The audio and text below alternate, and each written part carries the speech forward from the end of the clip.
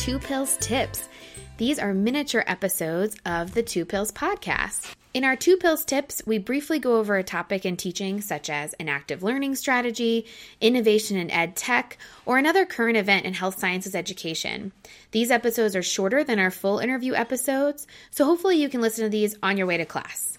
If you have an idea for a Two Pills tip or someone who we should interview, please email us at twopillspodcast@gmail.com, TWO pillspodcast@gmail.com, or find us on Twitter at Two Pills Podcast. As a preface, I am not claiming to be an expert on any of these ideas, and all of this information is freely available online. If you want more info, feel free to check out our website, twopillspodcast.com, for links to resources about each of these. So let's get started with Lightboard. We're going to talk about the who, what, where, when, and why of Lightboard. So Lightboard is part chalkboard and part projection screen. When you write on the glass with a fluorescent marker, the ink will glow and become plainly visible. Then the camera that's on the other side of the glass records this video while reversing the frames so it makes the text readable. I know that might be hard to imagine if you haven't seen it. There's some really cool YouTube videos about it. But essentially what that creates is that from the teacher's point of view, you're just writing on a surface like a chalkboard or a whiteboard. So you're just writing stuff out with your marker. But then from the student's point of view, the teacher is making eye contact while writing in midair. And because it's a reverse camera or reverse image, you're writing to where the student can see it too. So it's a really cool technology.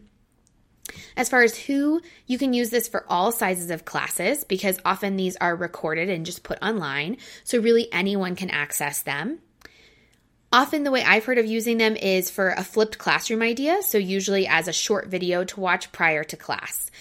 So the way I'm planning to use this is in pharmacokinetics, where we have equations and different things that take a long time to go through during class, especially if it's the student's first time seeing it.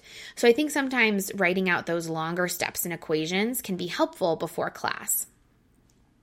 So again, they're usually used for a flipped classroom as a short video. You can include visual aids like graphics or photos. You can make it really fancy, but it's probably easiest to just start with text that you're writing out. As far as what, the topics are often things like math or chemistry, anything that includes equations, formulas, diagrams, very little text. So we're really looking for topics that have steps. As far as where and how, you would need to find a studio with it, or you could make your own. We're going to link to a site where it talks about how you can make your own Lightboard for less than $100. Most universities tend to have these Lightboards available at the library or other media or studio areas at the university.